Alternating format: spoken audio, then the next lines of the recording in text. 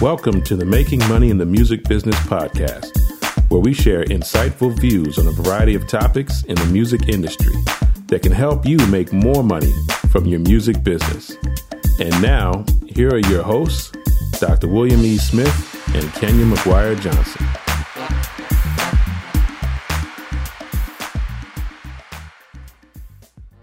Hey, Kenya, we are back. We are back, Dr. William Smith. How are you? I'm doing good. Doing really good. Oh, really good. See that? See that? I told you the curve is going up. It's going up. It's going up. Yeah. No, I'm all smiles too. This is a good day in June. So yeah, yes, no, we're good. We're good. Yep. Just had a wonderful gig Monday night. Oh, that's right. Yeah. I saw the pictures on social media at Blues Alley, one of my favorite spaces in DC. Very cool. Yep. Playing with this is a guy, Robert Mwanda, and Cinda Williams was featured on the gig. So Cinda's a really good friend. And so we were hanging out this weekend. So yeah. We got to get Cinda on the podcast because I think, does she live between Chicago and LA or something? I think she had some roots here. I was talking to her. I wanted to hook you up with her in Chicago, so we'll definitely do that. Yeah. All right. Definitely. Awesome. But we haven't we've got an awesome guest today, a really awesome guest today. But before we get there, I will let you do what you do so magically. The music tip of the day. Right. Yeah. This tip actually just found out about it today. I think somebody might have told me about them a while ago, but Songtradr, and it's Trader is not with an ER, it's just with an R, songtradr.com. They are a site that finds music licensing opportunities for you. And I was actually reading a couple reviews about them in forums, and a lot of people really like them over the other ones I think that I probably have recommended and the ones I've recommended to my students. So, I would check them out, songtradr.com, and I'm actually going to check them out too. One glowing review I read, so it kind of hyped me up to actually sign up and see what they can do. So that's the tip. Very nice. Yeah, I have heard of songtradr.com. I think I must have signed up for something because I occasionally get some of their promotional stuff emailed to me. So I just haven't dug into it. So I will have to go back and dig in. Yes. So. All right. So yet again, we have a really, really fantastic guest. And I am really, it's so funny. When we bring these different artists and music business people, and a lot of them I met through very interesting online ways and so forth. And I don't know if this particular guest knows this, but I've been a huge fan of his for a long time. And so when we connected online, I was just so honored to connect with him, just like a hello. And then as we start talking, oh my God, we got to work together. So I'm blown away, and I'm always just in awe of the universe and how they bring people together. So our guest is Mr. Mark DeClive Lowe. How are you, Mark? How are you? Hey, hello. I'm good. Thank you. How are you? I am great. And I'm so glad that you had a moment in your crazy schedule, because I mean, if your life is anything like it looks on Facebook and Instagram, you know what? It's like that, but it has bad parts too. It's like oh my gosh! But I'm just so thankful that we could get squeezed in the moment. No, and I think you're in the United States, which is also weird. I am. I'm in LA. I'm usually at home. Right. Oh, wow. So, yeah. So the way we like things to be really laid back, because we want our audience to really get to know who you are. And, on top of that, we'll dig a little bit more into the music business side. But if you could just explain who you are, what you do, what you do as an artist, and how you got there. Just a little background. For sure. I'm originally from New Zealand. I'm half Japanese, half New Zealand, so I grew up in between those two countries pretty much. And I was raised by a very strict father who believed all his children should learn musical instruments. So from age 4, I was on the piano. And it was interesting because I didn't have a choice about it. Oftentimes I think people choose their instrument, like they go to a gig and they'll see the bass player and hear the bass and be like, I want to be a bass player. Mm-hmm. But I never had that opportunity. So early years I spent playing classical piano, and then I really fell in love with jazz, and I think largely it was the improvisational quality of it. So I go through my dad's record collection, and my big brother played piano too, and be very influenced by both of them. But then, over the years, you hear different music and things change. And I remember before school one day, I was like maybe 14 or 15, and my friend Joe came over to me with his Walkman, with his cassette Walkman, and put his... A Walkman? What is right. that? And he put his earphones on me and pressed play, and it was the first Guy album. Oh my And that God. absolutely changed my world. It just, I was like, what is this music? Oh my gosh. Right? And so through high school, that kind of led me into, obviously through New Jack Swing, but also Native Tongues hip hop. This is like 1990, 91, really that golden age. And that became my recreational music and my way to rebel against my father, I guess. He'd come home and I wouldn't hear him coming home because I'd have, Public Enemy blasting so loud. Oh my God. So that was really frightening him. It's like that's not George Gershwin. Right. So I kind of, through high school, I ended up kind of messing around with keyboards and drum machines, and I wanted to be Teddy Riley, basically. That was my my mentor, kind of inspirationally. And then a few years later, I kind of decided all these loops and stuff, it's not even music. I just want to do music. So I sold all my equipment and all my records, and it was just the acoustic piano and Miles and Coltrane records, basically. And so I made a full about turn from the beats and stuff. And it was interesting because jazz became everything I wanted. Like I wanted to live in New York and play with these living legends at the time, like Betty Carter and Art Blakey, and Branford Marsalis's work was a huge inspiration, and all these things. And it was interesting because I didn't know at the time the connection back to the hip hop that I was listening to in high school. Right.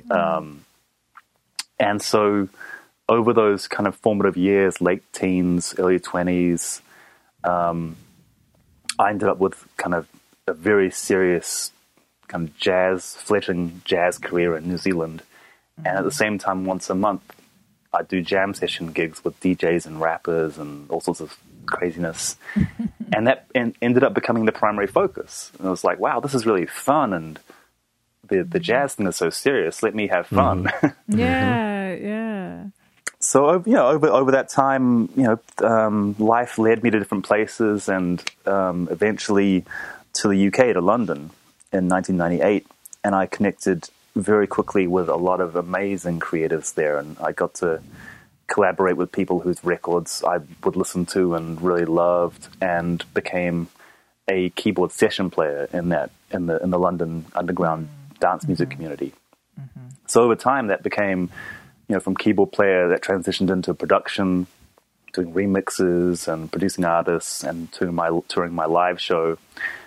And through the UK experience, actually, that brought together these kind of seemingly disparate elements I'd grown up with the jazz and the hip hop and the New Jack Swing, and then jungle and drum and bass and house and all these different things.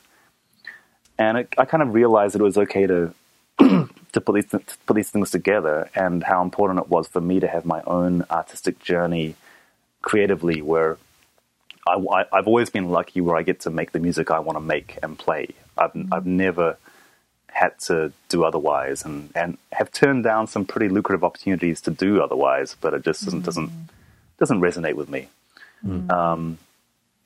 And so from I guess the late 90s on, I've been touring the world, doing my show and playing occasionally with other artists, doing studio productions. And then 10 years ago, that led me to LA, and I came to the States and started a whole new chapter, which, funnily enough, has very much drawn me back into the jazz scene. which, it's still very much informed by all these different styles and communities I've worked with. But kind of returning to my roots for my own music, playing the piano and incorporating a lot of different elements. But it's interesting how it's kind of come full circle. Wow. And then along that way, I've run a few record labels and been largely self-managed. And just, trying to make sense of this thing we call music. Well, that's a lot. Yes. That's a lot. And it's so funny, hearing you tell that journey, like I can hear all of that in the different things I've heard from you. It was like, yeah, okay, that's where that came from. Okay, that's where that came from. So that's... Oh, yeah. It's really wonderful. Well, Kenya, do you want to jump in? Because I'm jumping. I know, jump. Okay, so yeah, Mark, this is our joke. We try to go back and forth so that we're fair, so that not one of us has more questions than the other. But I'm always very unfair, and I take over. So no, I'm going to let you go first, Will. You go first. Okay. Well, I heard you say and talk about self-management, and I want you to elaborate on that a little bit more. I guess the process of that and how you handle that, because I know it's a busy schedule, and that's actually one of the things that burned me out because I was doing the same thing, just running a band and just writing the tunes and promoting just the whole thing. What do you do to, or what do you outsource, and how is that process, I guess? That's a great question. I've been learning how to do that. I think my issue with delegation is control. And I've often had times where I'll delegate responsibility and I end up having to chase up every aspect of that delegation. Yes. So I might as well have done it myself. Right. Mm-hmm. Which, I'm sure, obviously, we're all familiar with that. I do think I'm realizing now how important it is to delegate, and pretty much anything that can be delegated should be delegated. Whether you can get to the emotional point where you can actually let yourself do that is another question. But on paper, it's like, if I don't know, if say something really, really simple, like retweeting Twitter mentions that seem appropriate to kind of my brand visibility. Now that only takes me a second, but that could be delegated because it's a headspace thing. It's like if right now I'm preparing music for a 3-day run of shows in LA, which is all going to be live recorded for the next record. And I want to be just 100% immersed in music. Right. But no, I'm like running around the social media thing, doing the promotion thing and checking the budget. And I still, for that, I have brought on a production manager for that project. But ultimately, it's my vision. So unless I've said, go and do this specific thing, then everything has to come through me, which I accept. But it also means that no matter how much I delegate, I still have my hand and head in the process. Right. I find for myself, I really like the business side of music, and I like management. If for some reason I wasn't doing music anymore, I would probably be in management. Having said that, it's really challenging because just time management is a really obvious thing. And I think pre-internet it was somewhat easier, but now we have this culture where the internet is always on. So I don't use push notifications or have an auto check on my email, but I know a lot of people do. And just the idea of like my email checking itself every 5 or 10 minutes, that would it's like shoot me now. And I think if you want to, in your creativity or in any work, if you want to have focused time, you can't do that. And I think it's important to make these separations where, I'm not that diligent with this, but it's even to the point where when I'm working in the studio, I just turn all the Wi-Fi off, then that's even better. I can really focus. Yeah. And then when I'm when I'm working on admin or whatever it might be, then I'm not in the studio kind of with music playing that I'm trying to work on, or the worlds have to be separate to a point. Right. And I think that's been a big lesson for me, just to realize that I believe that multitasking is a complete fallacy and a myth. So why try and do it? Do you have I don't know if that directly answers your question, but those are my immediate thoughts on it. well, do you have a virtual assistant or any type of assistant? Well, yeah, I do outsource things, and recently I started using a colleague based in the UK, and she's kind of project managing and tour managing a little bit for me. So I'm checking that out, and I've had managers and I've had agents, and I've had the good, the bad, and the ugly, and I have a pretty good feel for what I'm looking for. Also, I think for any artist, being self-managed, I think it's important to do that so you know what the job is, so that you can actually know what a manager should or shouldn't do, or is or isn't doing when they come to you, or an agent, or whoever it might be.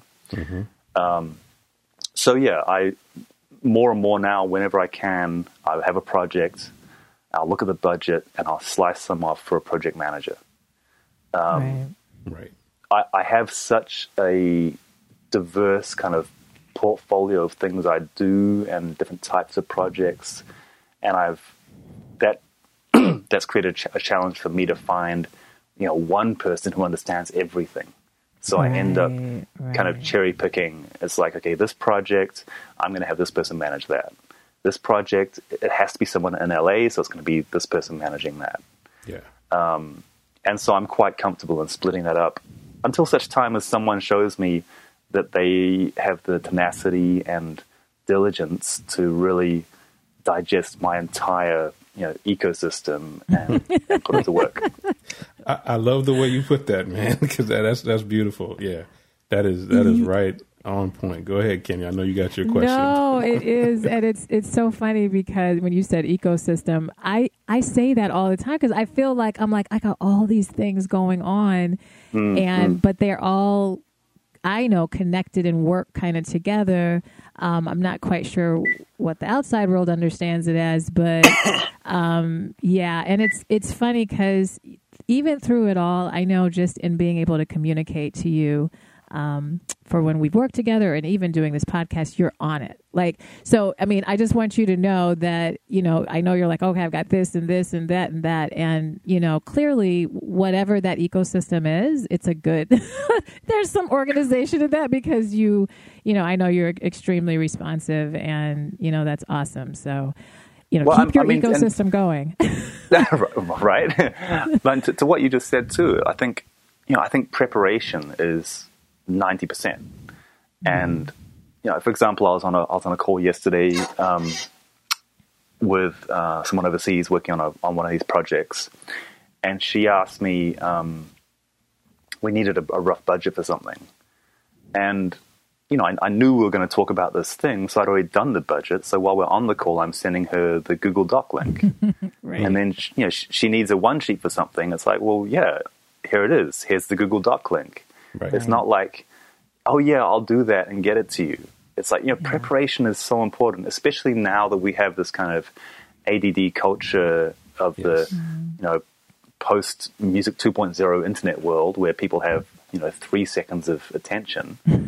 And you better get them immediately. And it's like, everything has to have a deck or at least a one sheet. And, the questions about, basic things. Like there's some artists I'm trying to help book some California stuff right now. And I'm like, well, where's your bio? Like, where's your press kit? Like, at least give me an updated link for some music. Like, how do you expect to compete in a very competitive environment if you don't have the tools ready?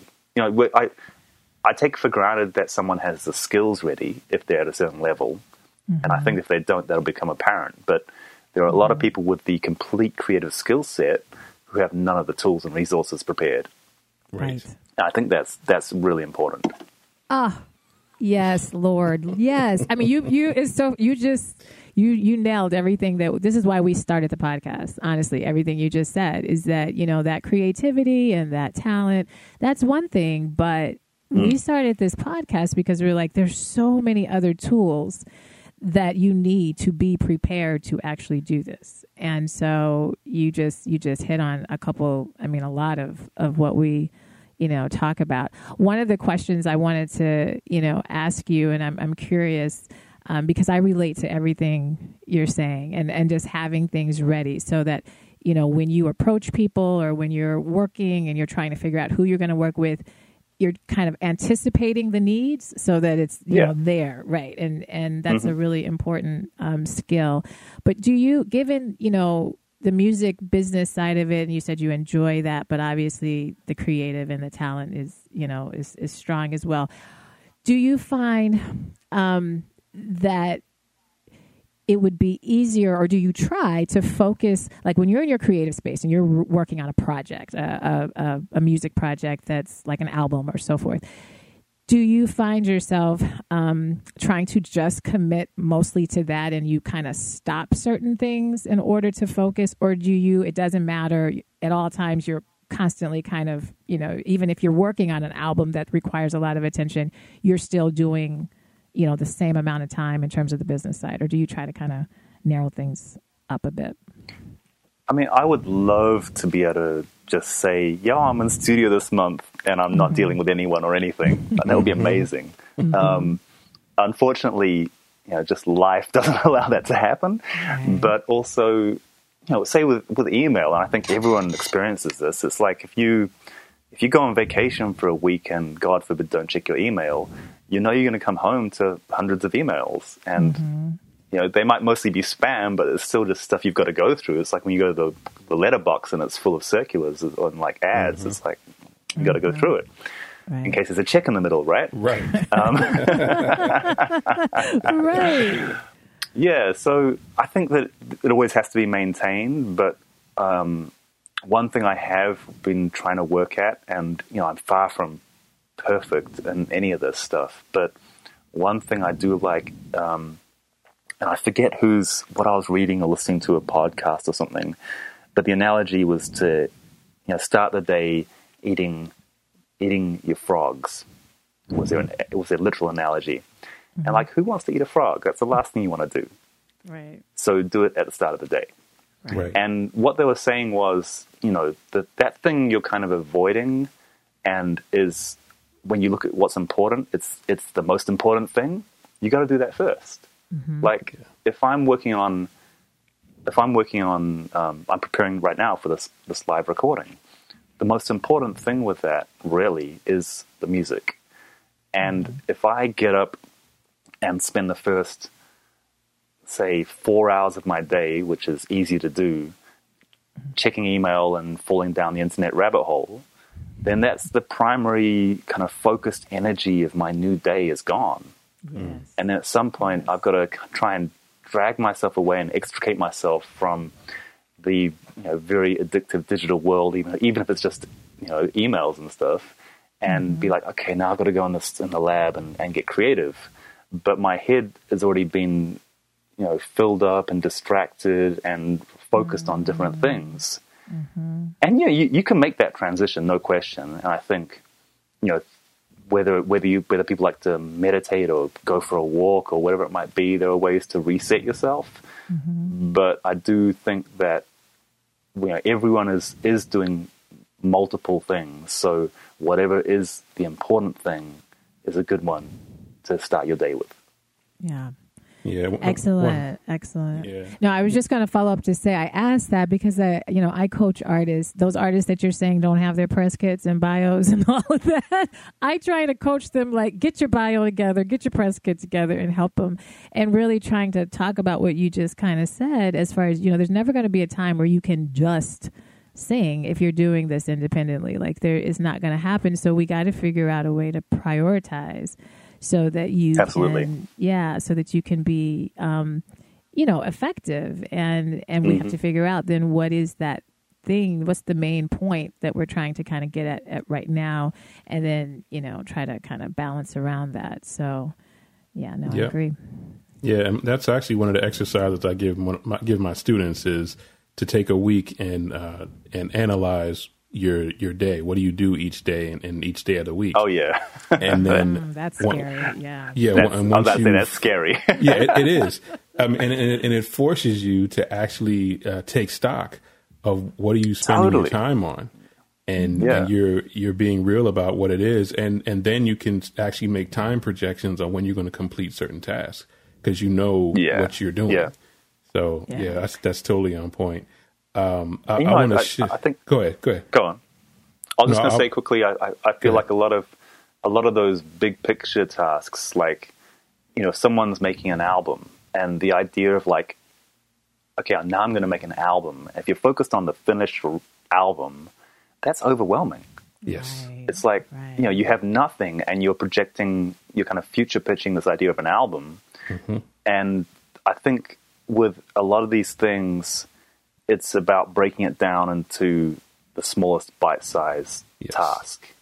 Mm-hmm. And it's like, if you're going to, if someone's written a novel and it's 300 pages, well, at some point there were no words and they started with page 1. And, they might just write 1 page a day, but after a year they have a novel. So I think that's really, really important. And because it can be so overwhelming when you think of like, I've got to do this, I've got to manage my stuff, I've got to get some gigs, I've got to do the arrangements, I've got to book this, and it's a lot. So chunking it down into little bite size is, I think, what helps me. Yeah, and taking the bite sized chunks to segue into one of the things that I saw that was on your site. You have a lot of stuff on sounds.com. You have the samples and chopped up beats and things that for people to purchase or use. And I wanted to ask you about that because that's I teach my students over at the university about creating their own sounds and creating their own libraries. And you are doing exactly that. And I wanted you to, I guess, talk a little bit about how did you get started with that, and then what's your process of creating those little pieces. Right. I'd been curious about sample packs for a while, and I'd had people approach me. But actually, to be honest, when I was first approached, I didn't like the idea of giving away my sound, and I don't mean specific sounds like a patch on a keyboard. I mean the sound of me putting harmony and melody and rhythm together, which creates an identity, which I feel like is me. And I didn't want to give that away. That was my first reaction, and then over time, that whole industry just blew up. Like this, Splice, and there's so much of this stuff out there. And I came to realize that, I have a certain way I like to approach musicality, but I know that two things. I know that my own source of creativity is literally abundant. It goes on forever. It's no big deal. It's not going to run out. It's not a glass of water. It's like a torrent of spring water from the center of the earth, which is never going to stop, kind of thing. Right.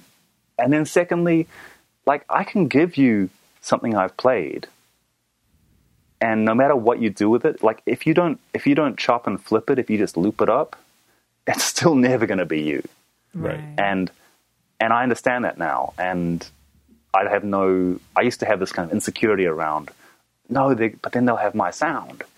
But I don't have that anymore. And also, furthermore, if someone if there's a kid who's like getting into trap and wants to chop up some of my stuff and that helps them make their music, then I'm all about that. It's like, I can't, ultimately this music is not mine anyway. I'm a conduit to express sound through these kind of ways. And it's kind of like, it's open source. It's everyone's property.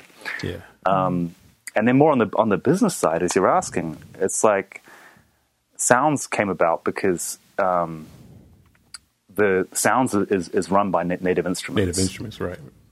And Native I have a long-standing relationship with them, which came about through the way I use technology in my live shows. I used to be centered around the MPC, the Akai MPC. And so Native Instruments, when they made the machine, which is similar, they were chasing me to use that. And eventually I totally switched to it and have done a lot of work for them over the years.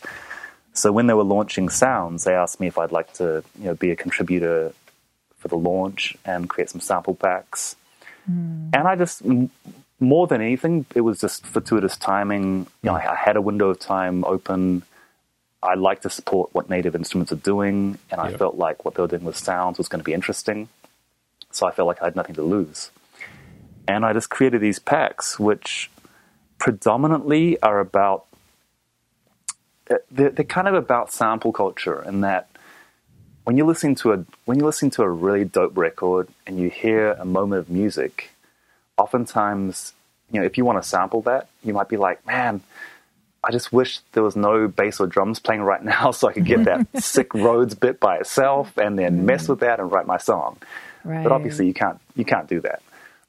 So that's kind of how I approach creating my sample packs. It's like I want to give these little nugget moments where it's like people like, yeah, that's that bit, that's like that vibe that I want.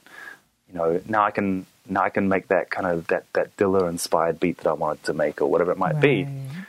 So it's giving people creative building blocks to help jumpstart them and help inspire them, and just help them create.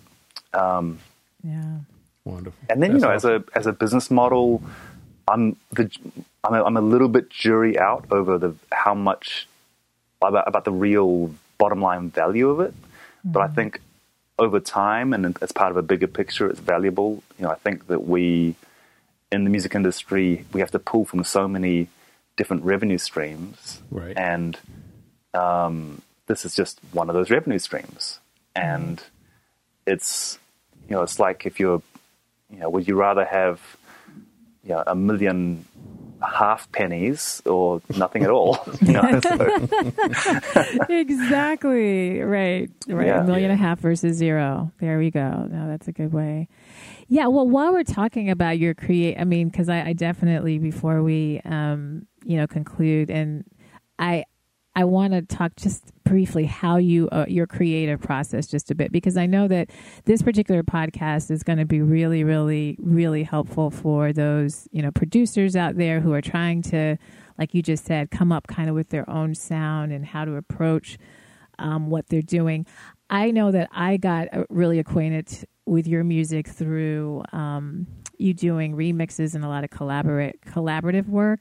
And I'm just curious, when you hear a song, for instance, I know, I sent you songs and it was crazy how quickly you turned that back in. I just always tell that story. Like, yeah, I sent Mark something and 2 minutes later he had a whole song, done for me, a whole remix. And it's just like crazy. And so how, just kind of for those people for those producers listening and they're trying to get in that kind of remix world, just what is your process really quickly when you hear something, and how you kind of go about doing a remix or doing something special to it when you're doing collaborations? Sure. I mean, firstly, it's not rocket science. Like if you ask me to, actually forget rockets, to make it simpler. If you ask me to take apart a car motor and put it back together again, I couldn't do that. I do not have the skill set for that. Right. And to me, that's rocket science. So I think that whatever someone does, and we're talking about producers right now, you got to have the skill set. And music, I think it's a little bit misleading right now because there's so much technology which aids and abets the criminal. Yes, and I love technology. I mean, anyone who's checked out how I do what I do, technology is a big part of what I do. I just think it has to be the tool and not the master. Yes. And so no matter what you're doing, whether you're a session musician or a vocalist or a producer, you can't do those things without the skill set, firstly. So for me, that means having a foundation and a rooted understanding of music, which is harmony, melody, and rhythm. So when I hear a melody, so if we're talking about a remix, for example, say there's a vocal, and the vocal, if we momentarily kind of disregard if we disregard the lyrics and the artist, then we're left with just a melody. And, melody has a relationship to harmony and rhythm, and I hear things a certain way because of the foundation I have and the experiences I've had. However, if you took away that knowledge from me, then it would be trial and error. I'd be sitting at the keyboard or the sampler, just trying to make all these square pegs fit into round holes, which is never going to happen. However, with the knowledge, I actually know how to put a square peg in a round hole and make it work. But that knowledge is everything. And I think that is underrated now because of the way technology is. Right. And also because a lot of the contemporary music culture, which we're kind of led to believe is the popular music, but it's only popular because certain powers that be force it down people's throats en masse, which is a whole other conversation. Right. But because of that, there's an element where a younger up-and-coming creative might be led to think, oh, it's okay, everything sounds the same and there's only 2 notes to learn, so that's cool, that's all I need to know. But, Pharrell can make a 2-note beat. He can also employ some really sick-ass harmony and melody and write a top line and write some drums. And, it goes back to even someone like Thelonious Monk, like a jazz piano player back in the day, who sounded so wrong sometimes in his own rightness. And people would be like, yo, but he can't even play. But man, he could play. He just chose to employ less of his mechanics to get his idea out. He didn't have to show all his skills all the time, but he had all the skills in order to create his own sound. So I think that all of that comes down to, we mentioned preparation before. This is also preparation. It's like you're not gonna do a marathon having not trained for it. Right. Exactly.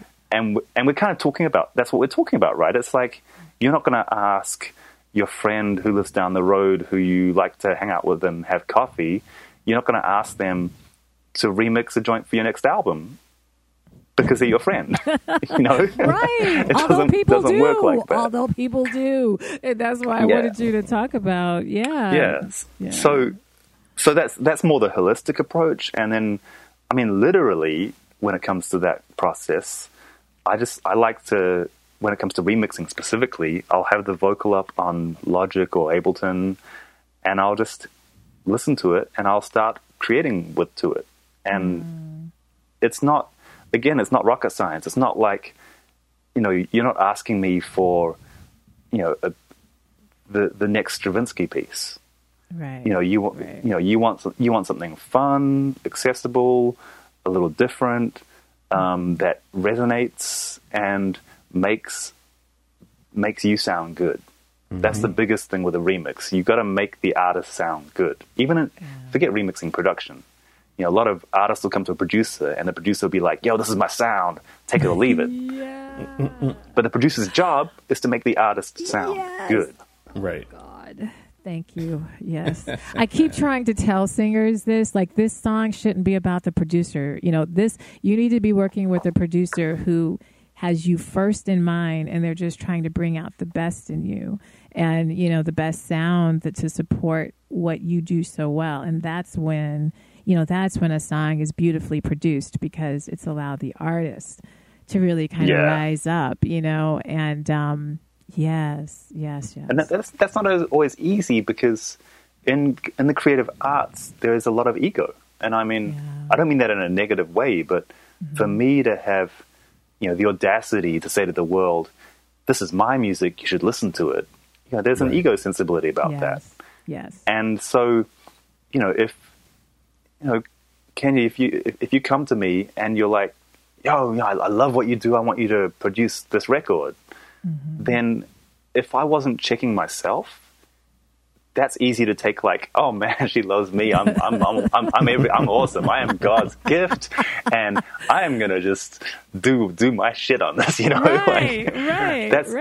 And I will do my shit on this, but I will do it in reverence and respect to what you're doing. Like, and you know, what I would deliver in a remix for you is different to what I would deliver for someone else. Right. Exactly. And that's just because at the end of the day, my job is to kind of tap into, you know, where's this artist coming from and what do they want and what will serve their voice in the best way. Yeah, I'm going to let Will do the final kind of question, but I have to say this, you know, that's exactly how I felt. You know, the last song we did together, My Heart, I know, and I think I don't remember in what context we talked about this, but, you know, the first version that Mark sent me, I was like, oh, I don't know if I like it. And so I was a little nervous. I'm like, this is Mark de Clive Lowe. I can't tell him I don't like it. You know, I'm freaking out a little bit, but I'm like, but this is ultimately my song. And so, you know, I got to live with it. So I got to give some feedback. And, you know, you were so gracious, so super gracious. Like, I got you. I hear what you know, the direction you're wanting it to go. And, you know, that's when I said, you know, your brilliance kind of came out because it was such a quick turnaround and you really listened to what I was kind of saying. I felt like it needed more. And, you know, that's to me when you really, that's a really cool producer relationship to have when they can not say, oh, well, but I think it's great, you know, so just live with it. And it's like, but this is my song, you know, like, cause it's like when they hear it, it says Kenya, you know, like I know it says, you know, remixed or whatever by Mark de Clive Lowe, but, you know, ultimately it says Kenya. So I just really appreciate you. And, you know, you killed it. I literally can listen to that song and forget it's me. Like, you know, and I'll have to put it in the show notes. Really, I just, and we, you know, whenever people have heard it, they're just like, wow, like what? And I'm like, I know, I can't believe, yeah, it's good. But I still feel like it's me, you know what I mean? Like, I'm not like, oh, this is Mark's, you know, this is Mark's baby. So, and you know, and there's elements, I think for someone who's familiar with my music, there's elements in that remix where they may be like, oh, I think that's Mark. Yeah. But then if I do my own record, which might be completely different, there may be, you know, elements which are interrelated.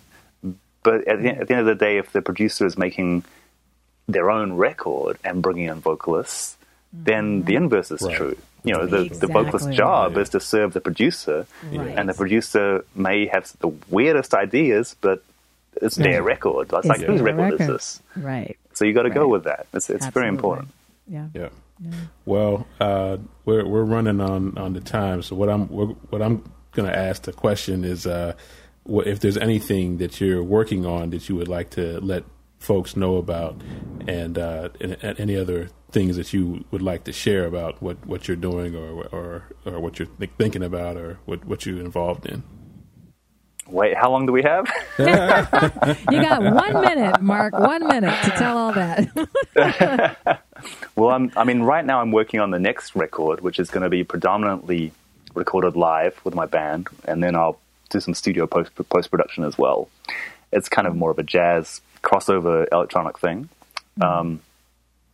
Speaking of remixes, I have a remixes vinyl compilation coming out next month, which has King and Jill Scott and a whole lot of others on there too.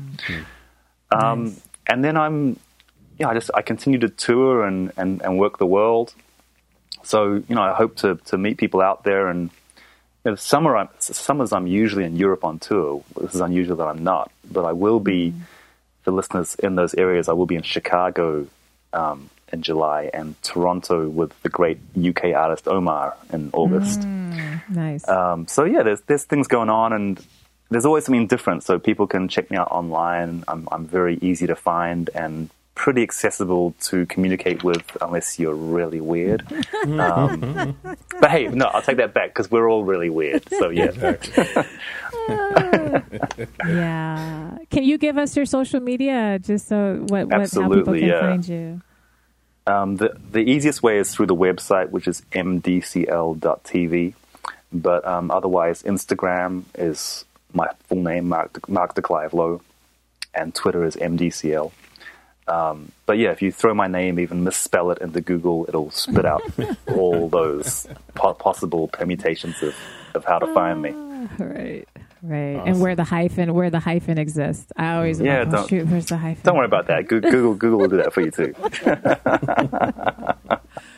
Awesome. So yeah, audience, please follow. If you don't know about Mark, you need to wake up just a little bit, and follow what he's doing. Some really amazing work, and I've been honored obviously to work with you, but also I have been a fan. I've been able to watch your shows, and so yes, if he is, I'm in Chicago, so I need to be there. I try very hard to see you when you're out here, and obviously any other location, you want to see him live because it's the whole experience. He is. I mean, it's not like, oh, we're going to sit and just hear a song. That you are not going to get that. It's a whole creativity, it's a whole creation. Like you kind of become a part of his creative process, while he's doing his music. So check him out. So we appreciate you. Thank you again for being a part of this. Yeah. Thank you both so much for having me. All right, great. Well, we will see you all next week. Next time. Thanks. Bye. Thank you for listening, and we hope you've enjoyed this podcast episode. Please leave us a comment on our page. If you would like to contact us about a specific topic, you can email us at info@creatingcrimson.com or drwsmith@makingmoneyinthemusicbiz.com. If you would like to schedule a consultation session with Creating Crimson, you can fill out the contact form at the bottom of the website at creatingcrimson.com. If you would like registration services for your music project, you can visit makingmoneyinthemusicbiz.com and go to the registration services page. Please fill out the contact form and we will get back with you promptly. If you are interested in advertising on our podcast, please send us an email at drwsmith@makingmoneyinthemusicbiz.com.